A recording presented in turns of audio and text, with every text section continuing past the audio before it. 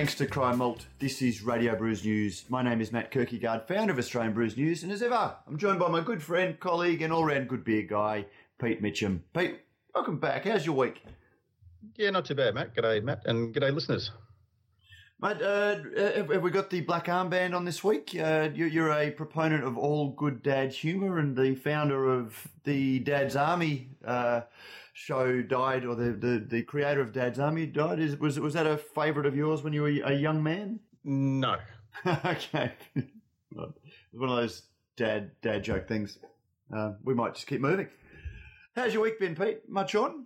Any new beers? Tried brewery visits? Have been a few breweries open down your way? Oh, have they? I know there's one out the country somewhere. I think, look, the way the industry's going at the moment, there's something opening new every day, it seems. So, which, if we follow the lead of the States, is probably going to end in tears.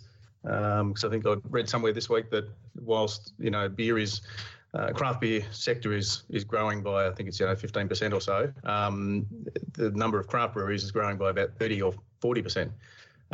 So presumably that demand is not going to keep up with supply, or supply is going to outstrip demand by a long way.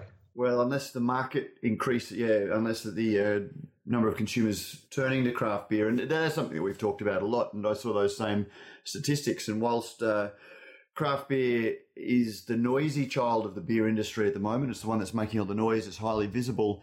As we talked about last week, fruit beers, for example, are growing at again off a very small base, but that they're already a significant fraction of the size of craft and growing very, very quickly, and probably targeting a much wider market. What's your think? I had a lot of people talking about this issue. It's obviously very big, but there are still a lot of breweries in planning and a couple of different models. Do you have any thoughts about what the future is? Do you think that we can quickly reach saturation point? Very much so. I think probably. I'm a big fan of the brewpub model, and that's probably biased a little bit by my experience in the hospitality field for much of my career. So I think if you can have more than one string to your bow, more than one revenue stream, then you can afford to have a dip in one and have it pick up in the other. It gives you a lot more flexibility, I think, too, because I think a lot of the labour requirements are similar to both. You need the same kinds of passion and work ethic, skill levels in both brewing, in hospitality, in sales and in production. So I think there's businesses could perhaps look at multi-skilling some of their staff to be flexible to have your sales guy behind the bar, or to be out doing beer festivals for you, or even your bottling guys could be working in the kitchen, or there's all sorts of things like that. So I think that's a better model because you're then distributing them in lots of different markets. Yeah, and there seems to be there's obviously going to be room for a couple of national players. The big national footprint players. Yeah, I just get a little bit worried, Matt, about the seemingly unfettered optimism with which some are saying, well, we're going to start out small, but then the next thing you know, they're trying to send it 2 states across, and trying to sort of, because then I think you not only are you getting into other people's local markets, which I don't think necessarily does the community as a whole any favours, but I think too, you got to walk before you can run. True, and again, I think my view is that the one thing that people are forgetting when they have that really bullish approach and sort of look at how quickly it's growing is we are at that period of great excitement when, for a lot of people, craft beer is still very new. They're willing to, go to bottle shops several suburbs away to pick up a $30 bottle of beer or a $28 six-pack of beer to try something that's new and just landed. But that dissipates quite maybe, as in with anything that has that element of faddishness to it, that can go quite quickly. And once that happens, people start looking at convenience. They start staying a little bit more local. They start looking at price. And when you've got small breweries that are sending beer around the country, there's a added cost to that, and the local breweries will be able to service a market cheaper. They'll be able to do it, and that longer term, for the next 12, 18 months, we don't have that Nostradamus crystal ball to know exactly how long it's going to take, but there are certain principles of business that are going to see more competitive pressures, and that's where bigger breweries are going to have an advantage when they are sending beer across the country. Yeah, exactly. And 2 points to that. One, I think, is that you're rolling the dice when you take your beer from where it is enjoyed best, package it, and then send it away. And in a lot of cases, just from personal experience, the quality doesn't translate. Now, whether or not that's a skill issue, whether it's a equipment issue or a combination of both. And then the second part of that is that when people who are perhaps thinking of getting into craft beer see their television tell them that a certain big brewer makes a beer, that it's okay, it's an ale, so it's kind of like craft, but it's okay. We haven't put it doesn't taste like much, so you can drink it quickly. I just fear that those forces legitimise not having to spend the $27 on the 6-pack and going back to I'll go the 16, because you know what, as much as it's whatever, by its critics, you don't get a bad one. Yeah, and which brings us to one of the news things I was going to bring up. It's a nice little segue in. We had news this week that Lion is planning to bring back Yamundi Lager. I'm not sure if that resonates with you terribly, Prof, but I had Yamundi Lager at Yamundi Markets. I bought some. So I don't know whether back then it was how independent the brand was, or where it was being made, whether it was the Yamundi Brewery or whatever. So our very first trip to the Sunshine Coast, let's see, eldest Pilsner's 21 now, was before she started school, so it'd be 16, 17 years maybe. Okay, that's an interesting time to get it, because it was a brand that launched back in 1988, so a lot of listeners to this probably weren't anywhere near their drinking license age back in those days. Some of them are probably still shitting their nappies, Matt. And possibly even not been born, given it's 28 years ago. But that was I think I was still a year shy of. I was legally drinking in '88, and it was the first wave of craft breweries. So it was when we first started seeing Matilda Bay on this side of the country. We had the brew house down at Sanctuary Cove. That was in the days of Alan Bond and Mike Gore, who developed Sanctuary Cove, yuppies, who were the hipsters of the day. And we had a sudden flowering of craft breweries. There was a brew pub in South Brisbane called Kelly's. There was the Brisbane Brew House, and Yamundi was one of the beers. They washed out just as quickly, but Yamundi just seemed to have that resonance at the time. We also saw Powers Bitter come in around about the same time. And I think it's trickled along as a contract. It's been a label that has survived to some degree, but it was a big play at the time. It started to get out there as a premium lager around the time that Chuck Hahn was bringing out his beers, and then it just disappeared. And I think because you had a small brewing label that was making a very nice beer, but they were making the same beer that the Lions and the CUBs were making at the time, couldn't compete on price, and so it just... No, yeah. Well, that was the time of 18.5% interest rates. Exactly. Yeah. So there was a lot of that. But the interesting thing about which for those younger viewers who weren't drinking back then will probably fall over at the concept of now, when we're at 1.5% and tip to go down again. Exactly. But yeah, believe it or not, folks, that was real. Admittedly, you're also getting paid 14 or 15% on your bank accounts then, rather than actually paying the bank to look after your money. But it was still it was a pretty frightening time back then. God, listen to us, Prof. Old blokes that we are. But back in my day, the interesting thing about this is we've seen, Lion a couple of years ago created the Kosciuszko brewery that they've never really put a huge money lever behind, but it's out there and certainly grown. They've recently bought the Byron Bay brewery that they've just reopened. Now they've gone Eumundi. The big brewers have really come to realise that small, local, interesting is something that people are looking for. But they also realise that there's 90% of the population that doesn't give a shit whether the small, local, and interesting is genuine or whether it's just a front. They just look at the price. They look at they look at the label and the price, and so it's an interesting play by Lion. They seem to be doing this, opening these little breweries, or buying these little breweries, or licensing these little breweries, brewing them in the area so they can't be accused of charlatanism. But then when it gets scale or it gets demand, and Eumundi's, just for those who don't know, it's a little town just in behind Noosa, which is probably the Byron Bay of southeast Queensland. Resonates with people. They go there for beach holidays. They come from all around Australia.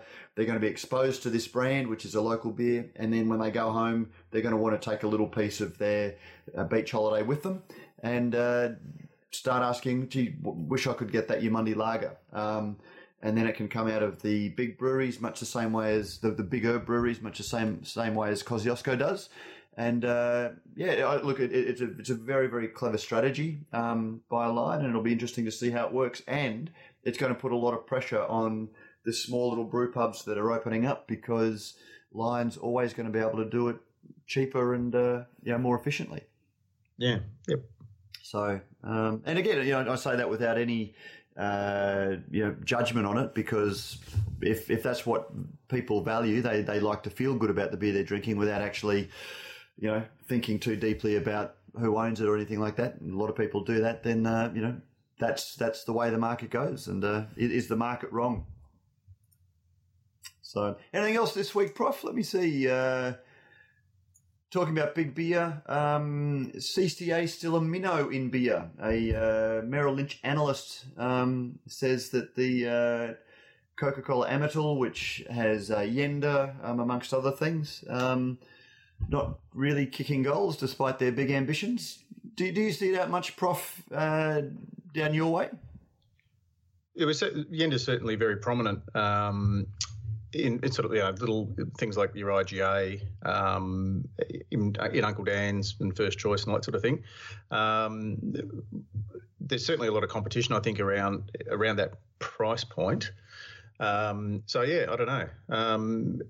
Look, we've discussed them before. Good, solid, quality beers, brewed by blokes who do love brewing and do know a little bit about the caper, and have a fair bit of, a fair few runs on the board in that respect. I wonder whether or not this justifies, as you've often pointed out, that Yenda kind of plays up that they are a small brewery, a small player in a little country town in New South Wales. Maybe they actually are. Although that's the thing. That's where I compare Lion's strategy, where they've been very smart. They Byron Bay, Eumundi, Kosciuszko, places that you go to holiday.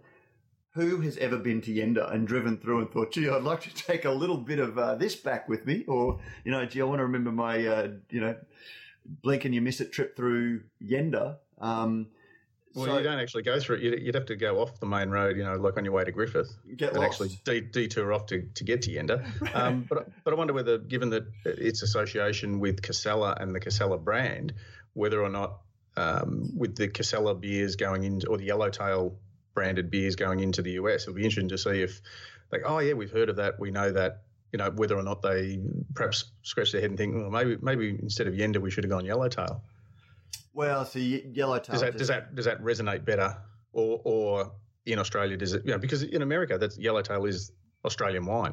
I think it's Australian for wine. Oh, it's a critter wine, yeah, exactly. But Yenda, that's the thing. I don't think Yenda has any resonance, and the places that I see it are the sort of places that have got the pokies. They've the sports bar. The publican just wants to get a good price. They want to deal with one, so they buy their Coke, they buy their coffee. Grinders coffee, I think CCA's got. Yeah, they buy the Yenda. So they just, the rep comes in, they do the portfolio thing, they've got the cores now, they tick boxes, one delivery, one invoice. Yeah. Don't give a shit about anything else because whoever's in there is just going to drink whatever's on tap. They might have a Forex Gold or a Carlton Draft. Yeah, like you say, you're not there for the beer. You're there for the pokies or whatever it is, and you go, oh, I might try that new one because it's got manager's special on it, or it's, I can get a Palmer in a pot, and good opportunity to for Yenna to get their brand into people's hands. But it's got nothing to do with the beer or the brand. It's got everything to do with the product portfolio that they're in and the price that they're offering it at, and that's something that doesn't translate into sexy in the bottle shops. So. It's occupying a niche for publicans. It's almost the home brand that's not a home brand type beer without actually, creating any. The brand doesn't resonate with consumers. So it's not the sort of thing you see walking off the shelves, except for price. But anyway, so it's very, very interesting times right across from the smallest to the largest, Prof. Very much. Yeah, mate. This week.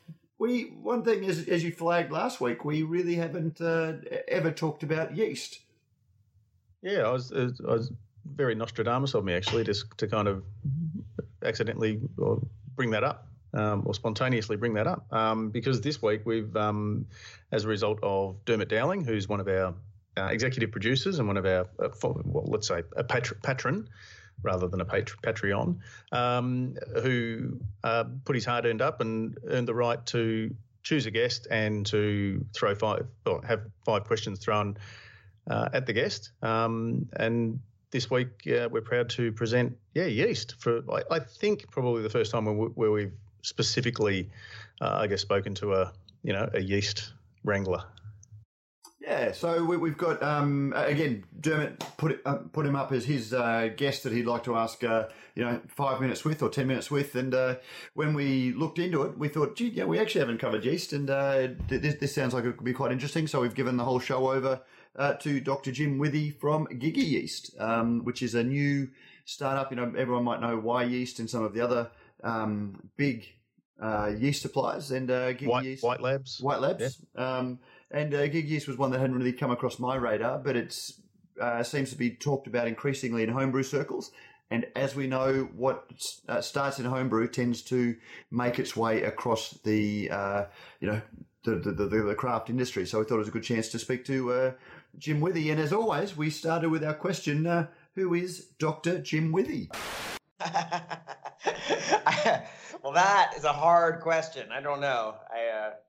Professionally, I've done a lot of different things in my life. I was a research scientist for the most of my career and ended up as a risk analyst at the U.S. government where we built mathematical models of foodborne illness like mad cow disease and listeria. That was my last paying gig, and I quit that job in 2011 and built my own laboratory, built Gigi Yeast. That's a big call. It's a little bit like a home brewer just deciding that, I make some decent beer in my garage. I'm going to drop $1 million in, plus the rest. Setting up. Yeah, you're right. It is scary. And I think I'm like a lot of people that, I'm a risk taker by nature. If I knew how difficult it was really going to be, I'm not sure if I would have actually done it. But it's done now and it's worked out well.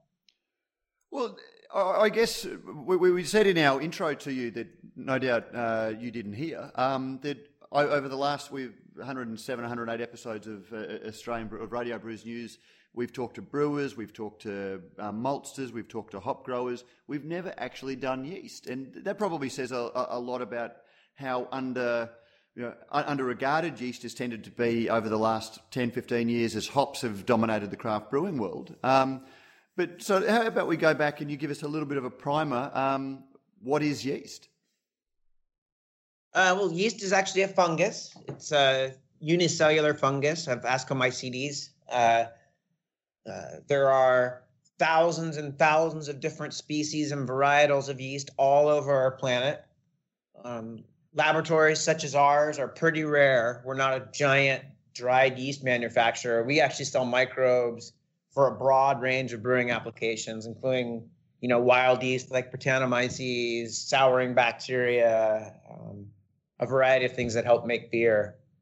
In terms of the relationship between yeast and science and humans, it's a really long one. It's usually looked at as the oldest biotechnology because people harnessed yeast and bacteria to make fermented foods and beverages in every culture all over this planet thousands and thousands of years ago, and they've been slowly collecting them and modifying them over time. Laboratories like ours collect artisanal strains that were selected for a variety of different traits, and we bank them and grow them up large scale, and we provide them for brewers. But Pete, I mean, you made an interesting comment there. People tend to think of, domesticated animals, like whether it's a horse or a cow or a goat. But I've heard you describe yeast as the oldest domesticated organism. Mm-hmm. Yeah, I think that's probably accurate. Yeast is easy to isolate from our environment, and you can't find a culture that doesn't make fermented foods and beverages with or without ethanol in them. And they've been doing it for thousands of years, probably at first accidentally, but humans being humans, they quickly started to engineer the organisms, even though they couldn't see them, right? Because unlike when you're looking at cattle, you might be selecting for a bigger and bigger bull every generation and breeding it, right? In animal husbandry. With microbes, humans couldn't see them and they didn't understand what was going on, but they certainly knew if something tasted like crap or if it tasted good or if it was preserved so it wouldn't go rotten, right? So just in selecting for the outcomes over and over, they very quickly changed the microbes greatly, right? Just like they changed animals and plants. And that's one of the amazing things about yeast, because it's something that until Louis Pasteur in the late 1800s really isolated and identified and was able to study it a little bit more with the aid of the microscope. Fermentation seemed a miracle, and it was often more associated with religion than it was with science. Yeah, and I love that. Louis Pasteur and his peers were at the very forefront of starting to understand fermentation. But at the forefront of that argument, you basically had 3 points to that spear, right? You had the chemists, some of which were very prominent German chemists, organic chemists, who thought that fermentation was a reaction of chemicals and it was spontaneous.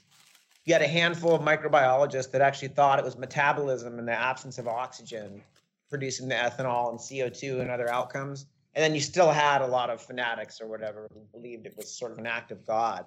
And the outcome of that argument, which was vicious and lasted years, had a huge impact on public health, right? Because this is the beginning of understanding that it's little bitty organisms that we can't see in the air and water that make people sick.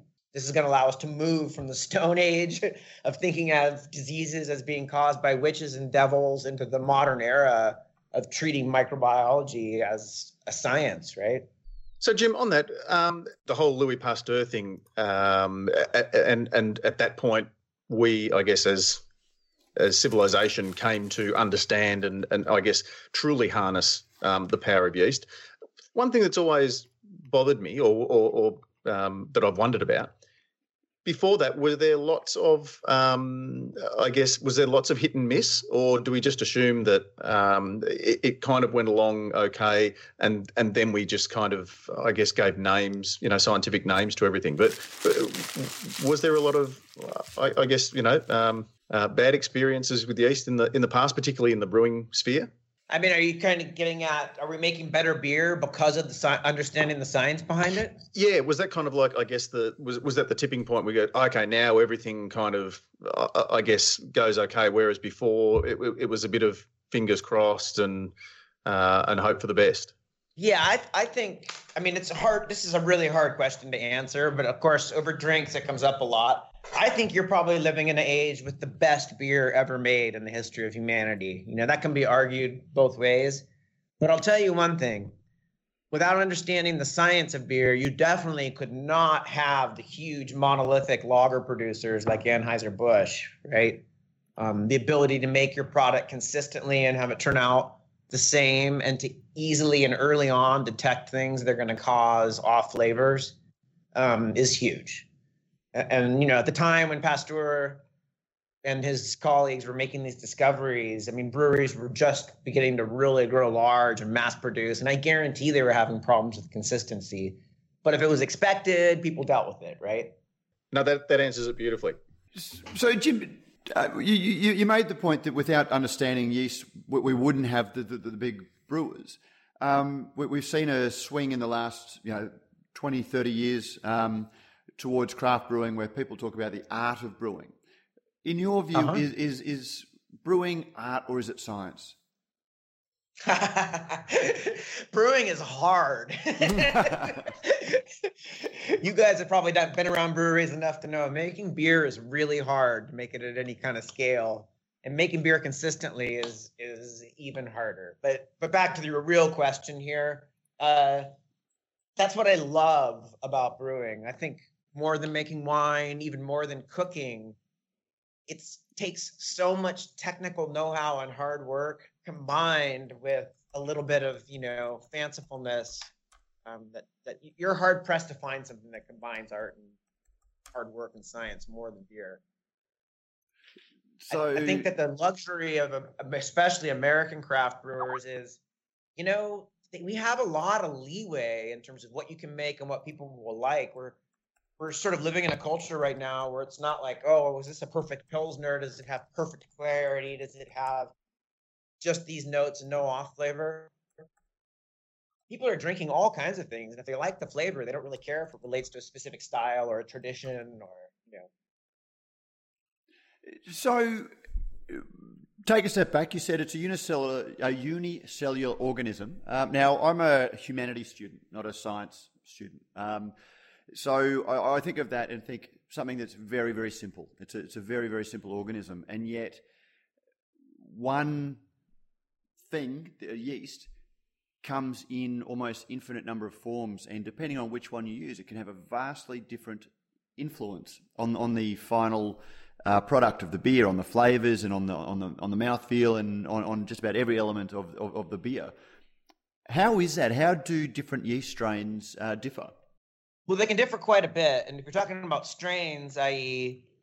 different variants of the same species, now we're talking about Chihuahuas versus Great Danes. So if you take things like ale strains, Saccharomyces cerevisiae, they can vary a lot because they were selected for really different traits. And I guess I would just start this without trying to bore you to absolute tears, in that it's important to remember that yeast is a fungus. It's not a bacteria. And fungi make the most amazing array of chemicals. You're familiar with mushrooms making all kinds of toxins and hallucinogens and different crazy flavors that come out of wild mushrooms. Fungi make a lot of complex compounds, so yeast follow in that tradition. And in terms of their ability to make all these different kinds of flavors, that's something that's been selected for over time by people, keeping strains that produce flavors that they liked and getting rid of ones that they didn't like. So you're basically starting with the ability to make a huge range of different compounds and then selecting for enhancing and removing different ones over time. So is it a form of human-driven natural selection? That's exactly what it is. Yeah. We tend to refer to it, scientists refer to natural selection and then selective breeding. And that's really what happens with yeast. It's been selective breeding. It's basically humans controlling the selection of traits by picking the traits that they like, right? And it's more obvious in crops like corn or tomatoes maybe, but it happened early on and often with yeast too. Jim, in the same way that perhaps the hop growers have responded to the growth of craft and therefore, sort of grown their crops based on what the perceived demand is. Is yeast a similar sort of thing, or do you and your cohort, I guess, work on at a more scientific level, saying, okay, let's get this right, or let's get that right, let's make this more stable and reliable and all that sort of thing? Or do you also work, I guess, hand in hand with the brewers to say what sort of beers do you want to produce? That's the kind of yeast that we'll aim to do. So chicken and egg, which way does it go? We look to the brewers, and My philosophy, and I think it's a damn good one because it's mine. I mean, I don't know. It's a good one. We find that as home brewing goes in the U.S., commercial brewing goes. So if you want to find in the U.S., in my opinion, where the next big trends are going to be in terms of craft brewing, I'm not talking about big mega breweries, but in terms of craft breweries, look at what home brewers are talking about online and making in their homebrew clubs. And we're not trying to actually shape that by creating new kinds of microorganisms. We're there to find the ones that are going to make the kind of beer that people want to make next. So in that way, it really is pretty different from what you see happening in hops and even in malt to a certain degree. Yep. Jim, how many yeast strains are there? Oh my gosh, you mean used in brewing? Well, yeah, I guess how many are there that can be used in brewing, or just how many are there? And are there yeast strains that we haven't yet harnessed that potentially would be brilliant for brewing?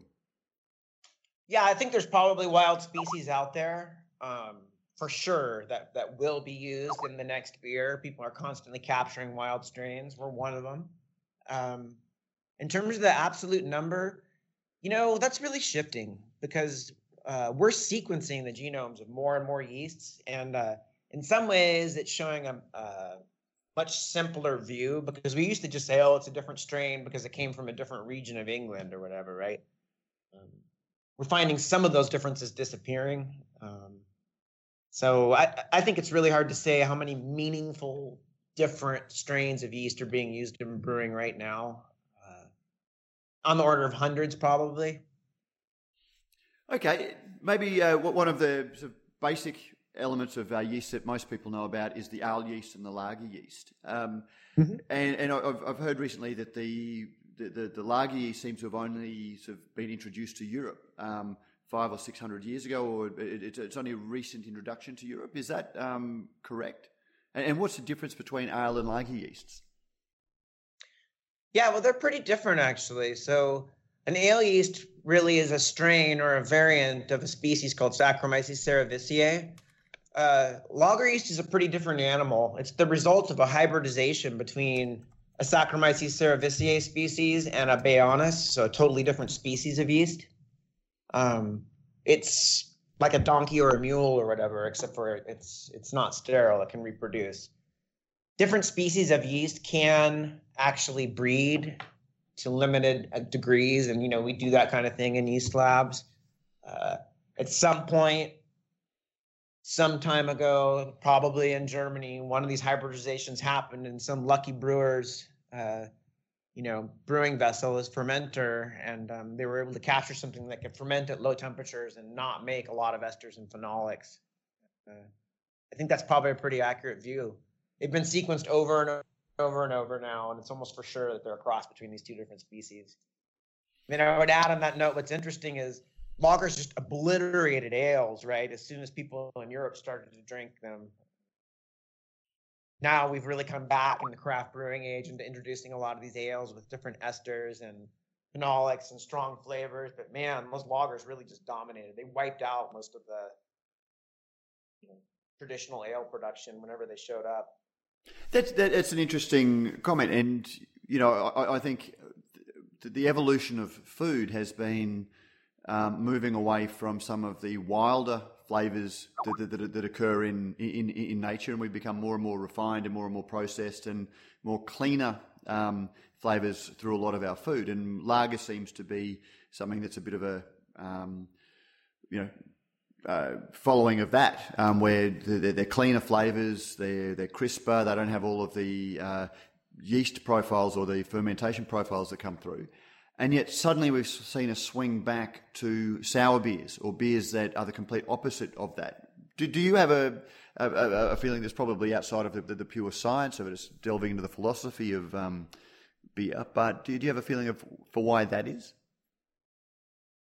What? That's a complicated question, I guess, but I think about that a lot. I think, when done right, they're really good. They provide a complexity for people that are looking for something that's sort of a step. I love lagers, by the way, but I drink everything. If you're looking for something more complex, like on the order of what wine connoisseurs will call, heavily aged wines, the sours provide that. B, I think a lot of what happened in the U.S. was, whenever you take up a hobby or get into something, you're going to constantly want to push the envelope, right? So craft brewers or home brewers got into making beer, and they began making ales, and that wasn't enough. And then they wanted to dope the crap out of their ales with way too many hops to see how far they could push that. And then they wanted to see how much alcohol they could get in them. And then pretty soon they were like, geez, we're running out of different things to do, right? You know what you should do? We should explore these sour beers. And it just kind of became the next frontier. And it's a big frontier to explore because it allows you to age. It allows you to use a whole different microorganism, classes of microorganisms. It allows you to do different things in the mash tun. It just brings a whole nother level of complexity to the whole hobby, right? On that note, we've seen, in the hop front, we've seen a whole lot of innovation in hop breeding where different characteristics have come to the fore. We're seeing that in malt as well. What sort of innovation happens in yeast? It's a living thing. How much control do we have over where yeast goes and develops, and what sort of innovations are you looking at to change the face of brewing? That's an interesting question for me because in my background as a scientist, I was a molecular biologist, which means I spent most of my time genetically modifying yeast to give them different traits and study the effects, right? I actually don't think you're going to see a huge amount of that anytime soon playing a big role in brewing. I personally believe we're going to find the natural variants that are already out there that provide the next new interesting flavors. Which is really different than the way that people that make hops and malt will approach it. They're constantly out there crossing things and trying to come up with different variations and that kind of thing. You can do that with yeast, and you're seeing a little bit of it, but I still think the best yeast are going to be found, not made. And in that sense, what sort of work is being done to make yeast characters more interesting in beer, or what's on the horizon for what can we expect as the next progressions in yeast technology, even if occurring naturally? Well, in terms of them occurring naturally, our ability to find wild strains that produce interesting flavors that people want to have in their beer is only increasing, and the globe is our limit, right? Yeast are found all over the globe. Virtually all over the globe, except for the very coldest climates. In terms of intentional modifications, there's a lot of that going on too. I don't know if you guys are aware. I mean, at the WBC this year, a young man from a government lab in the U.S. had produced a yeast strain that makes lupulins. I forget which compounds it's making, but basically the yeast is making alpha acids, right? Wow, I hadn't heard that. Adding hops. Yeah, it's kind of an interesting idea, and his angle on it is that it could save money, right? Because as you scale up beer, hop additions, especially in the U.S., where you have to make that gigantic triple IPA, the hops become the most expensive component, right? And having the yeast just produce it as it ferments gives you that background, and you could just dry hop on top of it or something like that. It's a good idea. In addition, I've seen lots of modifications to make more alcohol. You can change yeast purposefully to cause them to flocculate more, all this kind of thing. By and large, I still believe that we're going to find natural variants or variants that people have selected for that do basically most of what we want them to do. The other thing we see a lot of, and this is not new, is people crossing lager strains back with ale strains to try to get colder fermenting ale yeast. I mean, of course, we already have some traditional examples of those from Germany, but we can do more of that. And maybe down the road, even crossing, esters into lager yeast or things like that can certainly be done. Americans, I don't know what the climate's like in Australia. The American public is still extremely leery of what they call GMOs, anything that has been intentionally genetically modified for right or for wrong.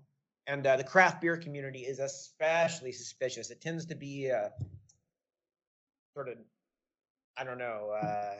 anti-technology kind of community. And what's your view on that? Is that warranted? Like not about the GMOs, but just about because it's something we do pick up here, and because there is such a feeling against what is termed big beer, and brewing had become so concentrated in breweries that were so focused on efficiencies over, perhaps some of the other characteristics that beer can be. That anything to do with science and technology and progress is frowned upon. And yet we wouldn't, any home brewer is using technology that is, multiples or so far advanced from anything that went on 100 years ago, for example, that technology of itself isn't bad. It's definitely not. And I think it can swing too far. I mean, I'm a scientist by training, so I'm not anti-technology. I might be anti certain applications of it, but, I'm not anti-growing. And, I think the very idea that the only good way to do things is the same way they were done 1,000 years ago is nonsense. Personally, it's part of the human spirit to improve on things and learn from your predecessors and stand on their shoulders, right?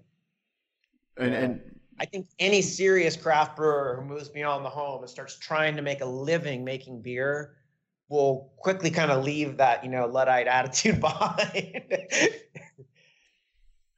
Prof, did you have something? That being said, I think they're still very resistant to genetically modified yeast or grain or anything else, And as a scientist, what are your thoughts about that? What are your thoughts about GMOs? Are they Franken yeasts, or are they just humans giving a natural evolution a helping hand? Yeah, I mean, the thing about GMOs is genetic modification is a technology. So each case is different, right? In my mind, it depends on what genes you've put in or removed and what the application is of the organism that you're using them for. They're not bad or good. The fact is, it's very, very difficult, in fact, probably almost impossible, to genetically engineer a yeast and modify it more than it's already been modified by the selective breeding it's been undergoing for thousands of years. I mean, these yeast are already crazy. They've got multiple copies of all kinds of chromosomes and repeats in them. And, they are so far from any kind of wild yeast that it's, that time has kind of come and gone. But still, the public, especially in America here, is really on the fence about whether or not they want yeast or anything that's been actually purposefully had a gene altered in it by a scientist, as opposed to just selecting for different traits. Jim, before we let you go, on a personal level, when you drink a beer that's been made with your yeast, does that give you a bit of a special thrill, knowing that that's your work, your science, combined with the brewer's art has created something that's greater than the sum of its parts? I love that part of it. That's the best thing about owning this business. You know that? We're not just selling paper clips to offices. We're a part of everybody's business. So we're selling to, I think, 400 breweries or something all over the world now, and of course, thousands of home brewers. I love the fact that we are a part of their beer, right? And when I visit these breweries or go to conferences or people send me beer and we taste it, I just feel an immense amount of pride, even just having played that small role, provided the yeast. I love it. Actually, on that, you started your business, Giga Yeast, and you decided to go and create your own yeast cultures and supply the brewing world. Given that yeast is something that exists naturally, how much can you differentiate your product from any of the other yeast banks or yeast suppliers? What innovation can take place in a business sense to make Giga Yeast different from anyone else? Well, I really think it goes down to three things. The first is, yes, we've isolated a lot of traditional strains from similar breweries, but every time you go in and isolate a yeast as a laboratory, you work on what we call the basis of a single colony, which is basically a single cell. They come out different. And I think we worked harder than anybody else, even with the traditional strains, to make sure we got really robust variants that perform consistently. I mean, I know we did because we spent a long time on it. The second thing is the process you use to grow them up and the pitch rate you provide has a big impact on the beer, even if you have the identical yeast strain, right?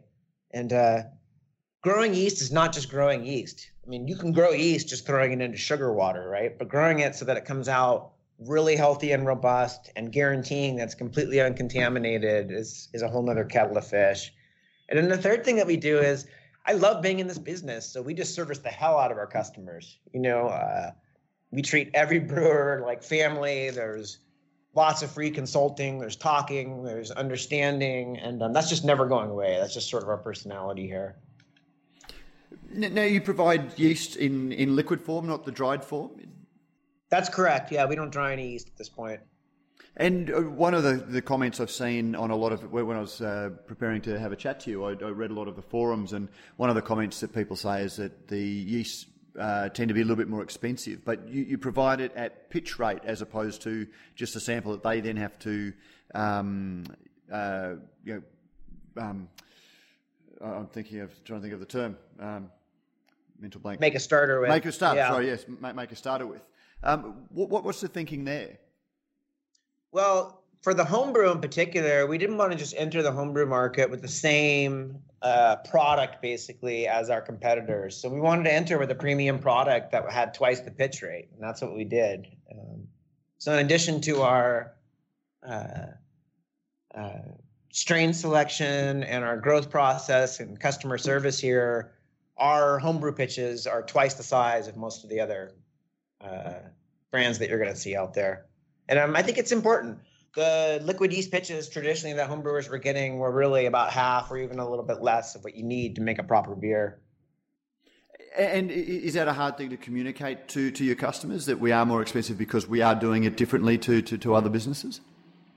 Well, I've found most of the retailers, first thing that's kind of interesting about what we do is, even though the homebrewers use our yeast, our customers are the stores that sell it.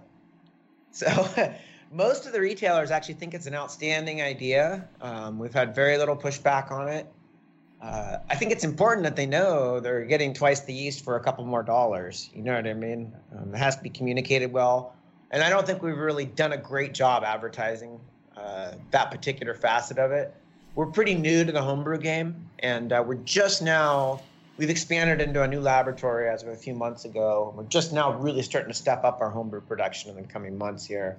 So you can expect a lot more communication about it, and hopefully a lot more consumer education.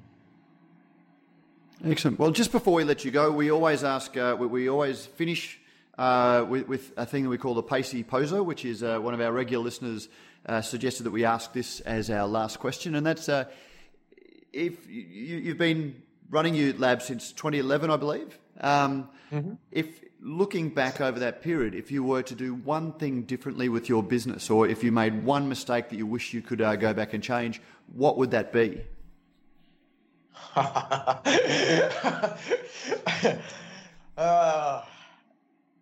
First thing I'm going to say is running a business is really hard. A lot of bad things happen and a lot of mistakes are made. We've been very fortunate, all that being said. If I was to single out one thing, I don't know. I suppose that we started awfully small, and it was still, expensive to build that incubator lab in the early years, and then very expensive to move all the equipment and redesign all our bioreactors and the laboratory itself. If I could have done one thing differently, I may have ponied up more capital and started with a slightly bigger facility. A lot of brewers find this too. It's good advice to people starting a craft brewery. You want to be risk averse and start very small, but it's so expensive and time consuming to move to a larger space and increase the size of your equipment, which you're going to have to do to become profitable. In some ways, you're better off just kind of ripping the Band-Aid off or opening up the wound, or whatever you want to call it, and starting a little larger. Well, that's great advice, and it's certainly one of the reasons why we finish with that question and call it the poser, because it's everyone finds that a difficult question to answer. Dr. Jim Withey, thank you very much for joining us on Radio Brews News. It's been great to chat, and hopefully we'll see you down here before too much longer, so we can have a chat in person and even enjoy a beer made with one of your yeasts. That would be awesome. Thank you very much, guys. Terrific, Jim. Thanks very much for your time. Thanks, Jim.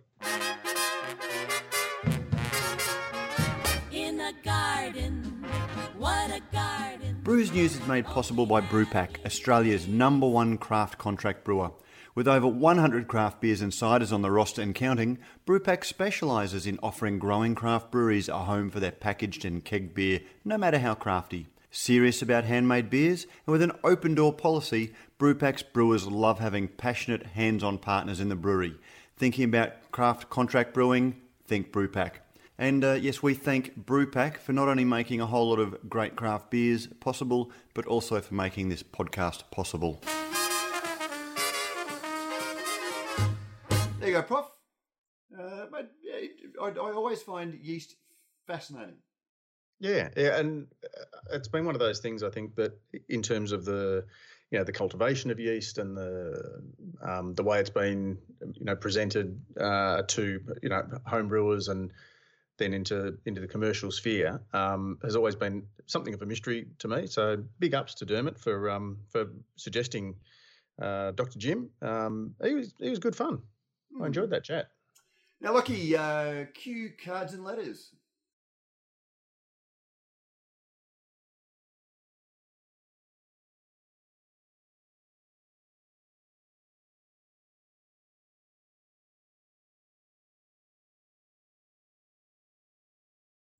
Another cracker. Anyway, Prof, have you had anyone in your ear over the last week? No, none at all.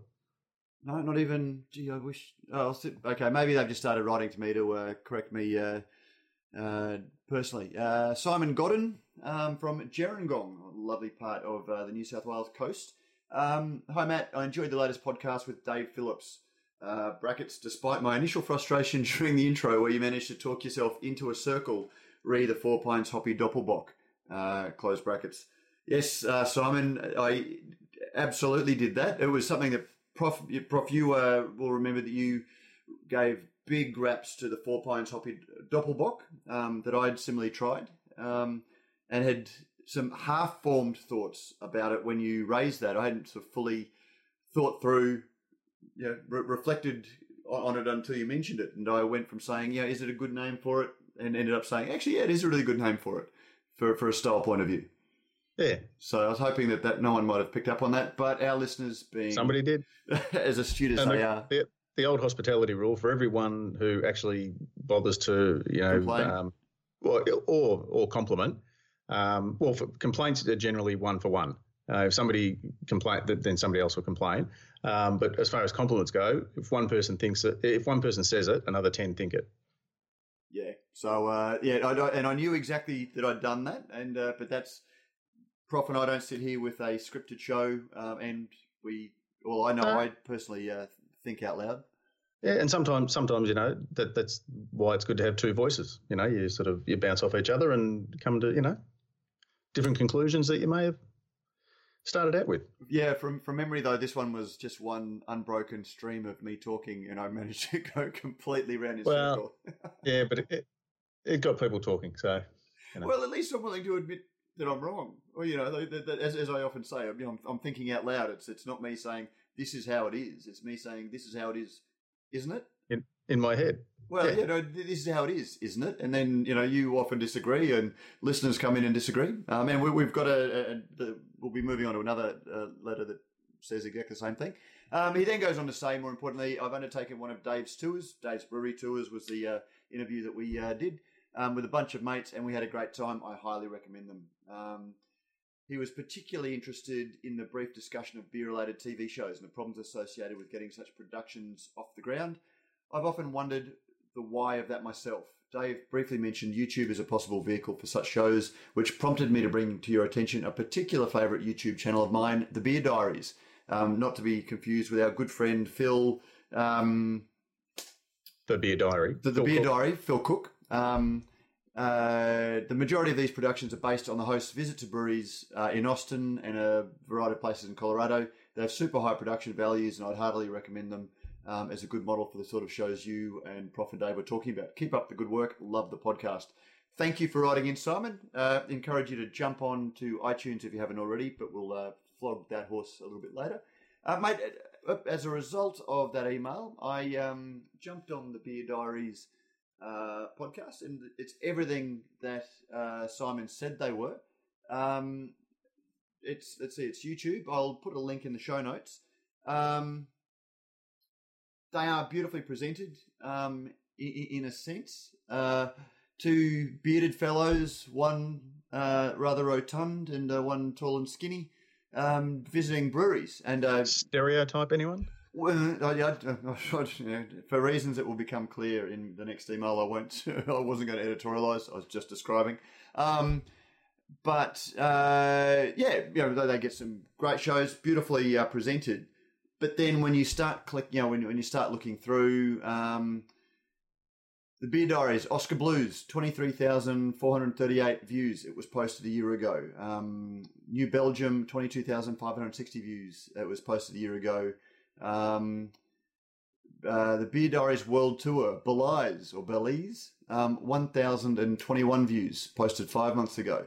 When you look at the production value, and there's two guys, and there's audio guys involved, there's editing, to get 23,000 views in 12 months.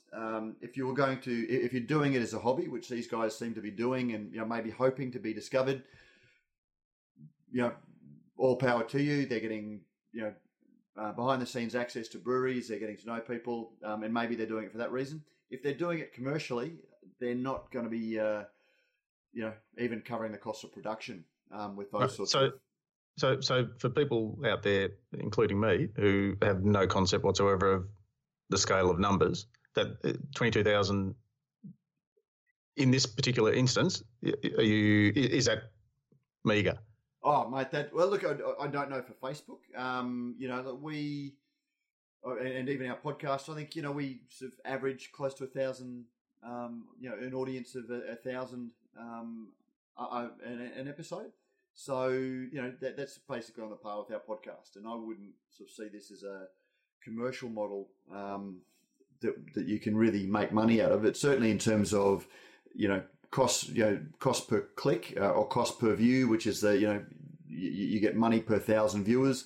You're not going to be getting a good return on that. And even free-to-air television that we still see, you want audience figures of the hundreds of thousands a night, and shows can get cancelled with that sort of figure.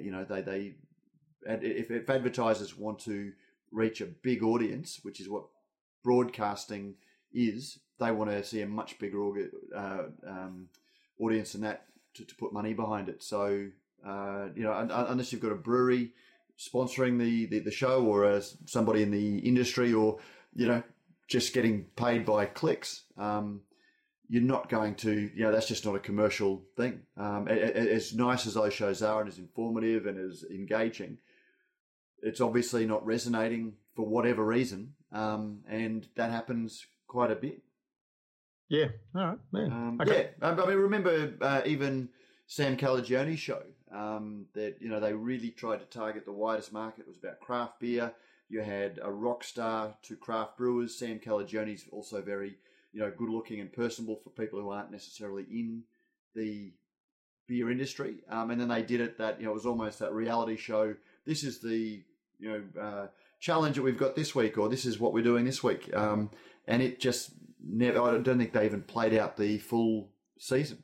No, I think there were 13 episodes commissioned, and they might have done 10 or 11. But there was talk, apocryphal or otherwise, that perhaps one of the bigger brewing companies had suggested that they might look elsewhere for their advertising budget should that show continue.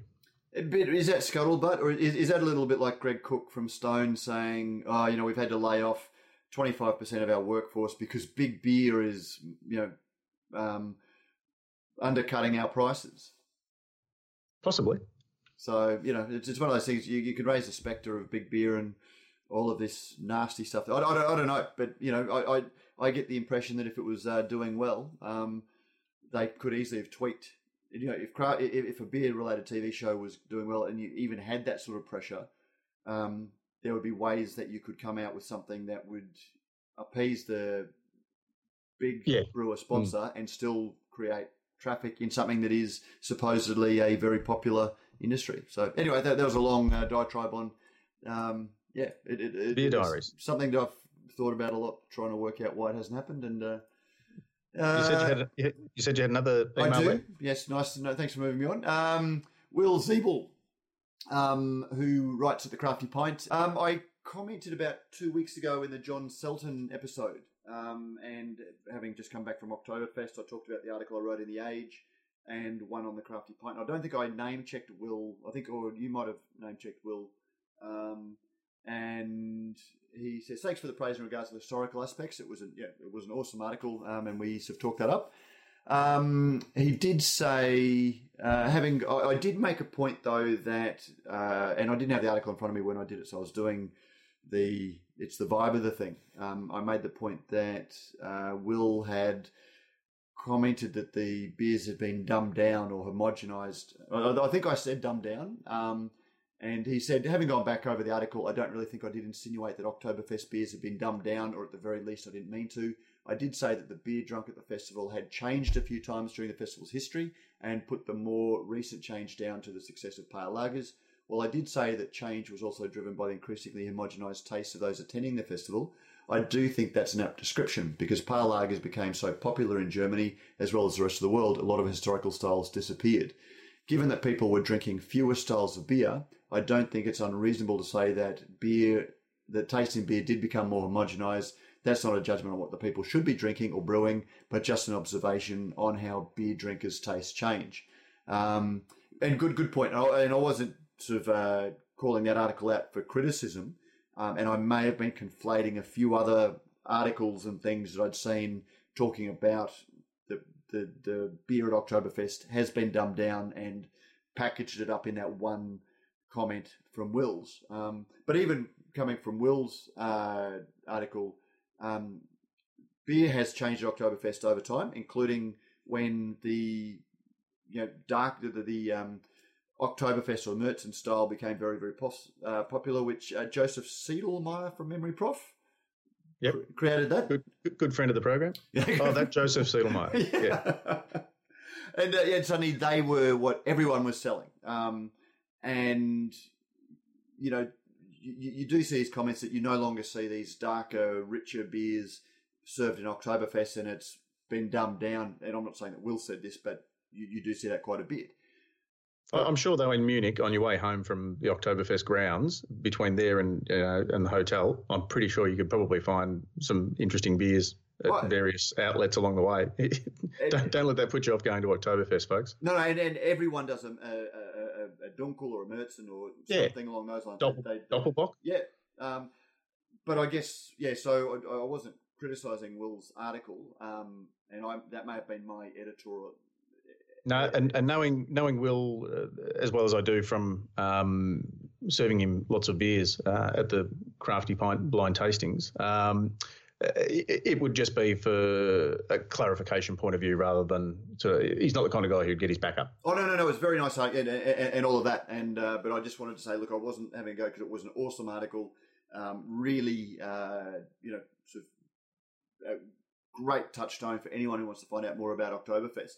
And I was only highlighting it because I think we sometimes forget that changing fashion doesn't always mean, Märzen styles or the Märzen styles were once homogenized at Oktoberfest and everyone served them. And then taste change, everyone's serving golden lagers, and who knows if we might see a change back and other styles become homogenized. That's not to say that the beers that they're serving now aren't complex and lovely. So and there was a very succinct way of saying, sorry if I was out of line with that crack about dumbing down Oktoberfest beers. Will? Yeah, well, no, but I don't. Anyway, I don't think that's what I said. But I can understand why he thought that I did. Yeah. So that's almost a Trump-esque non-apology apology. If I upset anybody, not saying I did. But that's all that we've got in cards and letters. I don't recall any noteworthy or controversial comments in the website. So we might just go. Did you? And so you had nothing, Prof? You had nothing you wanted to raise out of any of that? No, all cleared up. Well, this is, as we say, if you've got anything to say, please jump on iTunes and leave a review, good, bad, or indifferent. Leave a comment. Let us know how we're doing. Send us an email. You can even call and leave a message for us. Actually, I did offer to Will the chance to chat because Will is a bloke who is writing some awesome historical articles, and love to have a chat to Will at some stage about his favourite beer history and even the changing beers of Oktoberfest. So yeah, you can contact us through any of those. You can also, if you want to wear us out, you can jump on the website and scroll down, and you'll see a couple of the merch that we've got. Hops, Brett, Novelty, and Hype is one. Or if you're just a hops person, hops, and hype. And you can buy a T-shirt and make a little bit of help us make a little bit of money, a couple of bucks on top of that. Have we sold out of consistency, quality, balance, and style? No, we've got consistency, quality, balance, and style as well. Good. Just for those who a bit more, I guess, erudite, want to make a more subtle point. Exactly. So, what have you got on this week, Prof? Before we sail on out of here? Melbourne Cup weekend down here, Matt. So the race that stops a nation and gives everybody a long weekend. There you go. Of course. Actually, because I work from home, I don't have an office Melbourne Cup party to focus on. But it's not quite as big up here. We don't have the public holiday in Brisbane. It's an unofficial public holiday. Maybe perhaps I'll make a suggestion to the people who run the Melbourne Cup to perhaps get a chicken dance type theme song. Just to make it more appeasable, for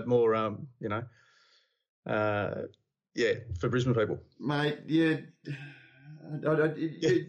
opened the door. Well, yeah, you're going to land here one day.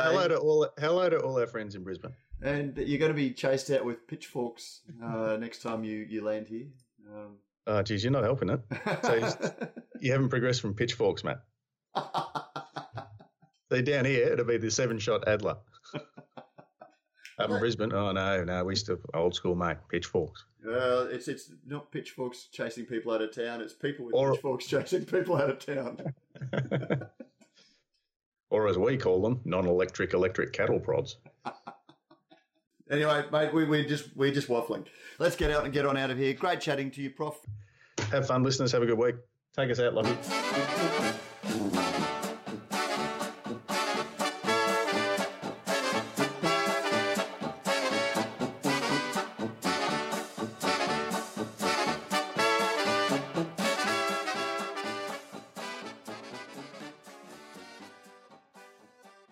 And we're out.